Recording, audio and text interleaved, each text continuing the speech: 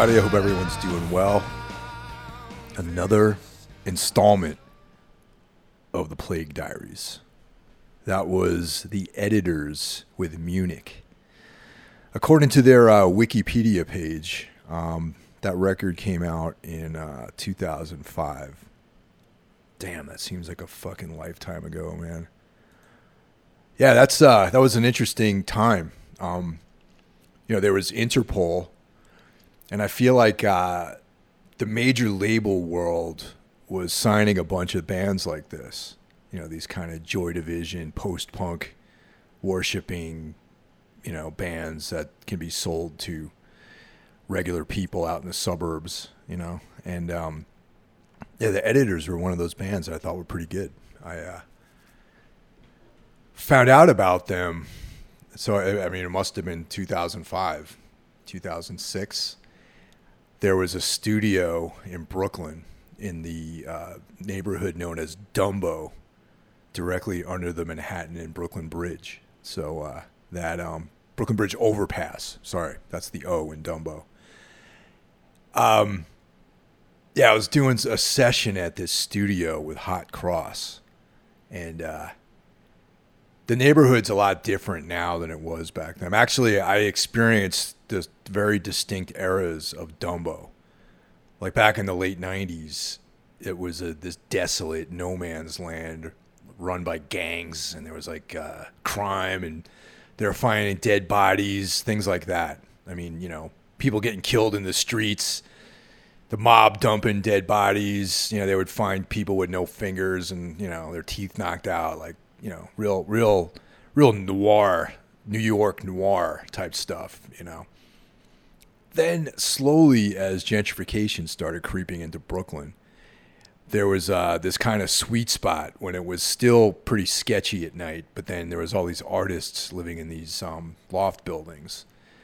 And then it turned into more gentrification, and now there's a WeWorks facility there. There's a Starbucks, I believe. There's all these, kind of professional type people living in that neighborhood. I guess there was the train station. Is that York Street? Yeah. The York Street F train stops in that neighborhood. And so you can get into the city. It's like the last stop in Brooklyn before you go into Manhattan. So real good if you work in the city to live there. So everyone has these overpriced, shitty apartments that they live in. And briefly, I was installing closets last year for a few months. And I remember I had a couple of jobs in that area. And I was thinking to myself, I'm like, man, look at the people that live here now. Totally different. Back in the day, it was a way different scenario. Actually, that train station, the York Street train station, I remember real sketchy because there was one way in, and you went on this long platform, but there was no exit on the other side of the platform. So, someone could be waiting for you as you walked all the way down the platform, and there was nowhere for you to go. So I would oftentimes wonder how many people got murdered or robbed or raped or whatever down there. And I don't think the people that live there now think about those things for some reason. But anyway, there was the studio working on with Hot Cross, and right across the street from the studio was this organic juice place. And I went in there. I wanted to get a smoothie. And this really, really good looking lady was working behind the counter. And this song, Munich, was playing. And I was like, hey, I was single at the time. I'm like, who is this? And she's like, oh, it's the Editors. And I'm like, did you pick this song? Did you put this on? And she's like, yeah, it's a great record. And that was it. Didn't go anywhere after that. But I do remember going into the the juice bar pretty much every day. And I only saw her maybe one or two times. One time I actually was in the van. I was sitting in the van. And I was kind of, this sounds really creepy, but wanted to see if she was working because I was thinking about going in there and talking to her. But then she came out and she met some dude, and I don't know if she saw me or not, like sitting in the van, kind of eyeing the juice bar. But after that, I figured, better let it go. Yeah, the things that pop into your mind, man, when you spend all this time alone, isolated from everybody. I just wrapped up doing an episode of Metal Matters with Randy, and we were talking about a bunch of music, and it was a cool episode because it wasn't really about anything in particular. It was about just bands that people should check out. And he mentioned the Casper Brosman Massacre, and specifically Engine Kid, Casper Brosman, and this band Otis that I used to play in back in the 90s. And that's when Randy and I actually first met, according to him. A lot of people have no idea about that band at all, outside of a few, older types that were in Boston in the early 90s. And, musically, not my favorite thing that we did. It was the first band I actually did something with musically. Like there's the first band I put a record out with, the first band I toured with, the first time I went to Europe, the first like legit rock style tour experience was in that band, opening for people, supporting larger acts. But the music and the experience of the band was just like, I feel like everyone in the band wanted to do something different. It was weird. It was, the singer, very talented guy, very much kind of up his own ass when it comes to certain things. And he was hoping, I think, to capitalize on the explosion of Nirvana and Alice in Chains and this stuff, and become like this, rock star, like heartthrob kind of guy. But for me personally, I just wanted to kick out the jams and make music and be brutal and do stuff that I was into. And then there was a conflict, and we ended up going our separate ways, and met a lot of cool people doing the band that allowed me to continue playing in bands. I formed Anodyne shortly after that. But actually the thing that I've been thinking about the most, and one of the coolest experiences I had, well, there's two really cool things that band did. And one of them was tour Europe with Fetus and Bark Market. And the other one is open for the Ramones for I think it was like 4 dates, and or 3 dates maybe. I have to check my my journals to see how exactly this thing went down. But it was the 90s, and major labels were signing all these bands that normally had, they were just in this frenzy of like trying to find a band that would break big and become like, the next Nirvana or whatever. So we did not get signed to a major label, but, some lawyer guy started poking his head into our business. And the label that we were on at the time, Cherry Disc, had aspirations to being a big player in the music world because they had put out the first Letters to Cleo record. And Letters to Cleo had a massive hit. I think their song was on the show Beverly Hills 90210. And the label had gotten a bit of money, and Letters to Cleo moved on to have a career as a major label recording artist and all the fame and videos and all that kind of stuff. That, it's not my cup of tea, but good for them. It's not really the kind of music I would listen to, but, it's good pop music, you know what I mean? So there was like business being conducted at the label. Other bands that were on Cherry Disc was Tree, who, it's funny. I've always had a lot of respect for those guys, even though their music isn't really something I listen to. But I remember that band being a band that worked so fucking hard, and I looked up to that, and They were always touring. They were like road dogs. Like they would be going on tour for like months at a time. And I guess in a way they inspired me to think about this thing as a viable way of living a life. It's like, and I developed this whole thing of like, well, if I'm on the road all the time and I can't have a job, I can't hold a job down because I'm on the road all the time, then I guess I'm a professional musician. If the money I'm making is coming from playing gigs, then that makes me a pro. So that was the birth of that mentality, was in this band. And a lot of that had to do with Tree. And as far as I know, they might still be a band to this day. Because I remember reading something, this is like probably about 10 years ago. I saw an interview with Dave, the singer. And they were talking about going on tour. They were talking about doing a tour with like the Ex-Cops or something like that. And he was even saying then, he's like, I just feel fortunate that we still can do this. We're still able to go out and play and do shows and go on the road and, once a year or something like that. And I'm like, yeah, that's like the lifer mentality. That's like, a good mindset to have. And, but yeah, their music's cool. It's not, to each his own, you know what I mean? But you have to give respect where respect is due. They had a fan base in New England.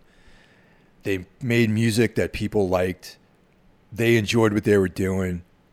They played hard, and I wouldn't say that they were like virtuosos of playing their instruments, but they made it happen, and it's like you can't fuck with that.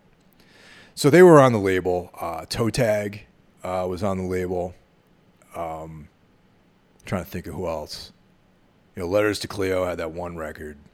There was this band called Jocko Bono, who were definitely not my cup of tea, but one guy in that band ended up going on to playing Weezer, of all bands. And yeah, and then there was another band that was called Quintain Americana that, they were pretty cool.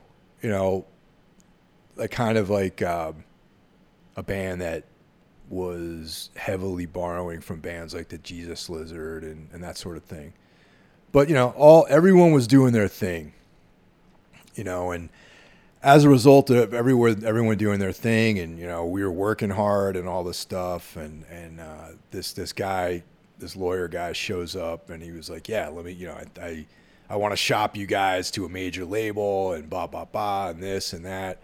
Actually, I think the person that introduced me to him was this booking agent. And I'm getting around to the Ramones. Don't worry. It's just a roundabout way again to that part of the story. But we had gotten a booking agent called Premier Booking.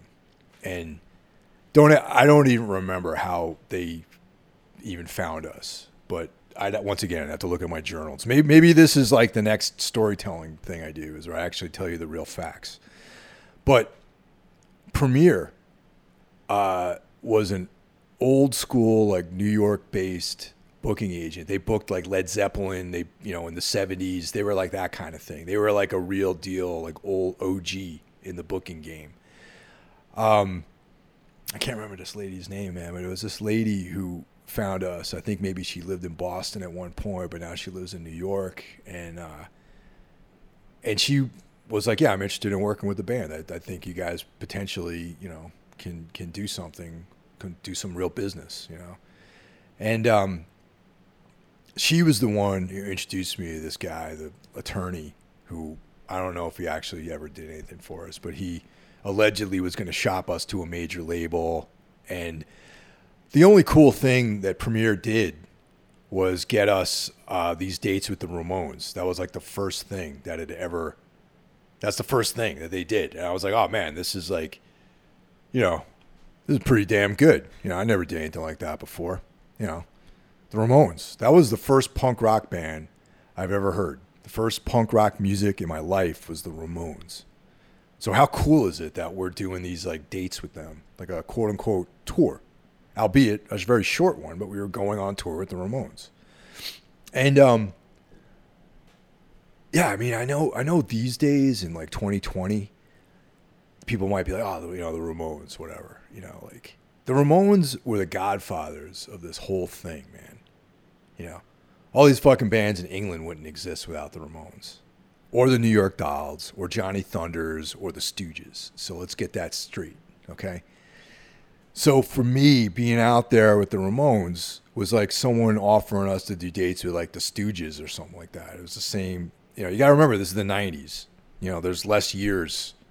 You know, those guys are all alive, obviously. And, you know, they maybe weren't. It was before like a Hot Topic version of life ensued. So I was like ecstatic. So we did these dates with the Ramones. You know, and I remember when I was a young lad finding out about this kind of thing. That was literally the first thing that I heard that was called punk rock. There was this kid, Mike Katz, that he's a couple of years older than me. Incredible drummer, especially back then when I had barely any idea how to play guitar. He was somebody that I was like, man, this dude's like really like the coolest guy in school. You know, he was like, you know, this tall, thin, good-looking guy with like long hair and leather jacket. You know, one summer he went to California and he came back to Carmel, New York, where we all grew up, and he was a punk. He changed from being a metal guy into being a punker. And the long hair, we cut it. He's got a short haircut. You know, had a Ramones Road to Ruin album cover painted on his jacket. And he came back with this compilation called Let Them Eat Jelly Beans, which had Black Flag and the Feeders. DOA was on that. It was like a seminal record. And then that was my introduction into the world of punk rock and hardcore music. And that was definitely a game changer. But yeah, Mike was doing gigs. He was in a band. Like, you know, he was like doing all kinds of shit that I only dreamed about doing. And, you know, he had this band. They were playing gigs at bars. You know, he was like 17 or whatever, and, you know, playing somehow. You know, this is back in the 80s, man. Like, shit was like crazy back then. I think the drinking age was 18. You know, and that was. There's a documentary about Twisted Sister where they kind of talk about the clubs in that era where 18 was drinking age. There was a huge scene of bands playing covers. You know, and Twisted Sister came out of that world. You know, doing like Bowie covers and AC/DC and Priest and all this stuff. And then, oh yeah, every now and then they would sprinkle in like an original song, and that's kind of, I guess, how things were done in the United States around that time. So, you know, Mike, I associated him with all things cool. Like, you know, he had a band. He was a great drummer. He was like this really cool looking guy. He was into like the best, coolest music, you know, and he was someone that if you wanted to find out what you should be doing musically, you would look to what he was doing and then model that yourself after that. So he was into the Ramones, so I'm into the Ramones, you know, fuck, you know, it's, how could I not be, you know? And I remember that was, you know, the beginning of that whole thing, and I was, you know, Sheena's a punk rocker, the KKK took my baby away, you know, Blitzkrieg Bop, you know, all those classics, Rockaway Beach, you know, all that kind of shit. And then almost pretty much like a decade later, I'm out on the road with these guys. And it was a little surreal, man. Like, I was definitely starstruck. You know, we, up until then, you know, I never played in some big fucking venue. There was like, you know, the venues were like 1,000 capacity, you know, which to me is a lot of people. And, you know, up until then, I'd played at places like the Rathskeller in Boston, you know, Bunratty's, you know, which I guess might have been called Local 186 at that time. Small stages, you know, you show up, you load your gear on stage, you do your thing, and you know, like that kind of trip, you know. And we had actually toured prior to that, but we'd actually done a couple of DIY style tours, playing in basements and, stuff like that, playing these like hole in the walls basically. But now it's like the real world. You're in this like legit club with a real sound system and sound engineers and like sound guys and merchandise people and techs, and no one gives a fuck about you because you're just like some unknown band that you're like you're getting paid the change basically. Like I think we were guaranteed like I think $150 to do those gigs, which, honestly for us at that era, I think I was excited in that band when we were given $50 to play a show. That to me was like, oh man, look at all, $50. We got paid for pros now, man. So to do 150, that was like a whole other world. That was a whole level up from making $50 a night. And staying in a hotel, that never even crossed my mind. That was never something we ever considered doing. So, oh yeah, we can make it on this. We can make it happen, man. 150, 150. There's 4 of us in the band. We got all the money for gas. We can eat at Denny's. This is great, man. This is what the big time is like. So, yeah, it was just interesting, man. You show up. The first date, I think it was in Baltimore at Hammer Jacks. I remember that because it was in a John Waters film. There's a scene in that movie with Kathleen Turner. Man, they filmed some of it in Hammer Jacks, and it's like this big fucking place, and like the Ramones are doing their sound check, and I'm like, fuck, man, that's like Johnny Ramone up there playing guitar. That's Joey Ramone singing, Marky on drums, CJ, it was the era when CJ was playing in the band, and he was like the guy that was closest to our age, even though he was still probably at least 10 years older than us, but he was like the kid in the band, and the whole thing was just a trip, and I realized then, and that this is something that's always been consistent, is that at a big rock show, the headliner, they take all the time for sound check. So like they did their thing, and we got a line check and, we played, and it was like a very like eye-opening kind of world. And that was like the first big legit stage I ever played on was with the Ramones. What's interesting too is that was like, I feel like I saw the Ramones when I was 1986 maybe. They played in Connecticut at this place called Tuxedos. I spoke with Malcolm about this from Trash American Style. He was at that show as well. It was in Tuxedos, Danbury, Connecticut, and the room was like probably fill that place like 100 people. And then, so I mean, the Ramones went through they had their ups and downs, man, and that I guess was during a period when they were in their down maybe, but so they were cool. Hung out mostly with CJ. Those guys would do sound check and then they would just disappear and they would go away to probably their hotel. And then they came back and did the set. And then like the backstage world was like, okay, you guys got this corner over here and you can hang out there if you want. Here's a bag of chips. Oh yeah, by the way, we didn't have any hospitality either. We didn't know what a rider was, so we never put one together. So we basically just got water at night. And they might have given like, a 6-pack of beer or something like that and cooler, But yeah, there was no no snacks, no meal. There was nothing. It was just fucking show up. Here's your, play, which I thought was like, especially looking back, working with like some agency like Premier Talent. They probably should have directed us to do something, knowing that we were these like fucking greenhorns, and that would have been the first thing that would have made that a little bit easier. But we were just excited to be out there doing it, man. The hardest part, though, was definitely the shows we were used to playing. You know, the guy who did the show would also maybe offer you a place to stay, or, you know, you would play with bands that, you know, would be like, hey, or you guys need a place to stay? You can stay in my living room or whatever. You know, that was not the case with the Ramones. Like, they weren't. The promoter who put that show on was not going to let us stay at his house. That's for sure.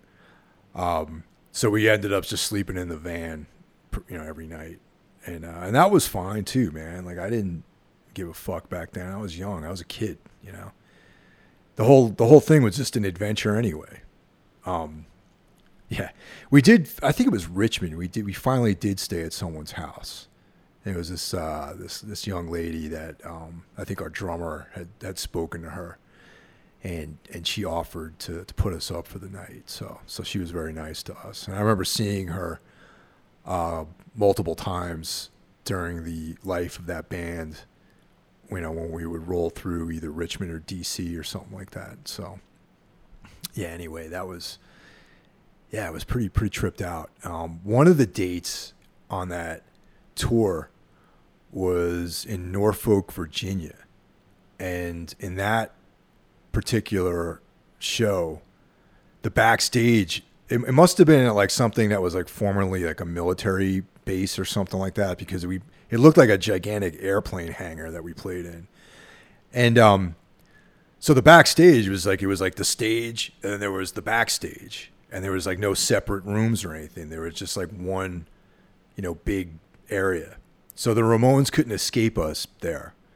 And I remember the tour manager, you know, they had this gigantic spread of food, and he came over to us and he's like, oh, guys, you know, I know you guys are roughing it out here. It's like, you know, we're just going to throw all this food out. So if you guys want to eat it, go ahead.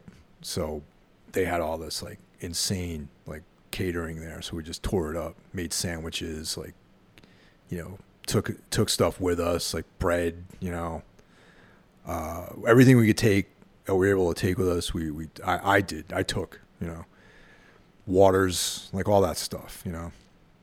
And, but that most importantly was when I actually met Joey Ramone and spoke with him, and it was cool.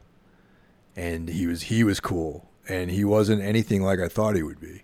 You know, I mean, you know, part of it is like he's playing a persona. You know, he's supposed to be this like really weird guy, but he was a really cool guy, man. And of course, I was able to get a photograph with him, and that's a photo that I treasure it, man, because he's no longer with us. Is what, you know, Johnny Ramone's no longer with us. You know, Marky is still hanging in there, and he was the other guy I spoke to too, because he actually would watch the bands play, and he would afterward he was like, yeah, you know, you guys do a good job, you know, and it's like, and that meant a lot to me, you know. I mean, it's fucking Marky Ramone, you know. You know, who am I to like disagree with him?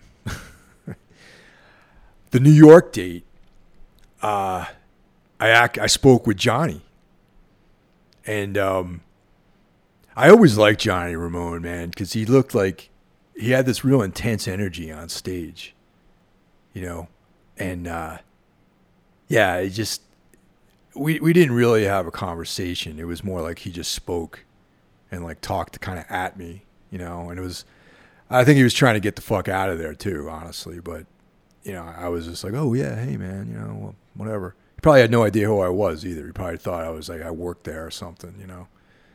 I mean, I would be surprised if he knew I was in the band that was opening for them, honestly. Sometimes that happens, man. I've heard stories of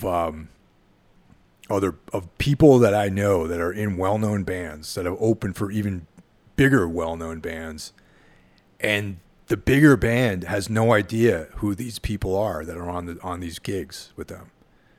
You know, I'm leaving the names out, but if I told you these names, you would know who I'm talking about, but I'm leaving that out. I don't want to embarrass anybody. But one of the interesting things that Johnny told me was there's that Motorhead record, Orgasmatron, and there's a song on there called Ramones, and it's Motorhead doing a Ramones style song. So I asked Johnny about that. I was like, hey, I love Motorhead. The Ramones and Motorhead to me are like a classic bill. And, Motorhead has that song, Ramones. And Johnny told me that they've only ever played one time in their entire career at that point. And that blew me away. I couldn't believe that. And so, yeah, I don't know. I figured that would be something you'd be able to see a lot of, is the Ramones and Motorhead playing together. But, yeah. Yeah, memories, man. Right now it seems like that's all we got to work with is like the landscape that your mind creates. Things are a little bit better down here. I've been training Muay Thai. I took my third COVID-19 test, came back negative. The gym is open as of last week to limited capacity. I did not go to the regular classes, but I did my private. And tomorrow, I believe that I'm going to go and try it out. I'm going to go and see what it's like. And if I feel safe and, I'm going to continue with it and start hammering it out every day, just like I normally do. I rescheduled my exam that would be next month on the 21st. And then some of my coworkers were questioning me. They were like, "Oh, that's still happening?" I'm like, as far as I know. So I went and I looked on the site, and the testing center is open. The date's booked. You have to wear a mask, and they have all these like cover your ass notes on there about, if you've tested positive within the last 14 days, blah blah blah. If you have, but I find it hard to believe that somebody's there checking anything. So, what could they do really? They're gonna, how could they really verify that? So I didn't have a lot of confidence in those types of notes. It seems like, oh, well, we have to put this on here so we don't get sued. So, we left it on you. Hey, So I thought about it, and I thought that my office is not open. My office is 2 blocks away from this testing facility. Essentially, it's an office type of environment where I'll be sitting at a desk for 8 hours wearing a mask, breathing recirculated air, because an HVAC system is only 20% outside air and 80% of it is recirculated back through the unit. So, if you're in a room, if someone's infected, I imagine that you have a higher likelihood of you also being infected, because I do not have an N95 mask. I just have this cloth mask. So I slept on it, and I thought about what would be the most diligent thing to do for my own personal safety. And, I've been fortunate enough to stay healthy through all this. And I decided that I'm going to reschedule. There is nothing more that I want is to just take this fucking thing and get it over with, for better or for worse. So I found a new date, December 5th, December 5.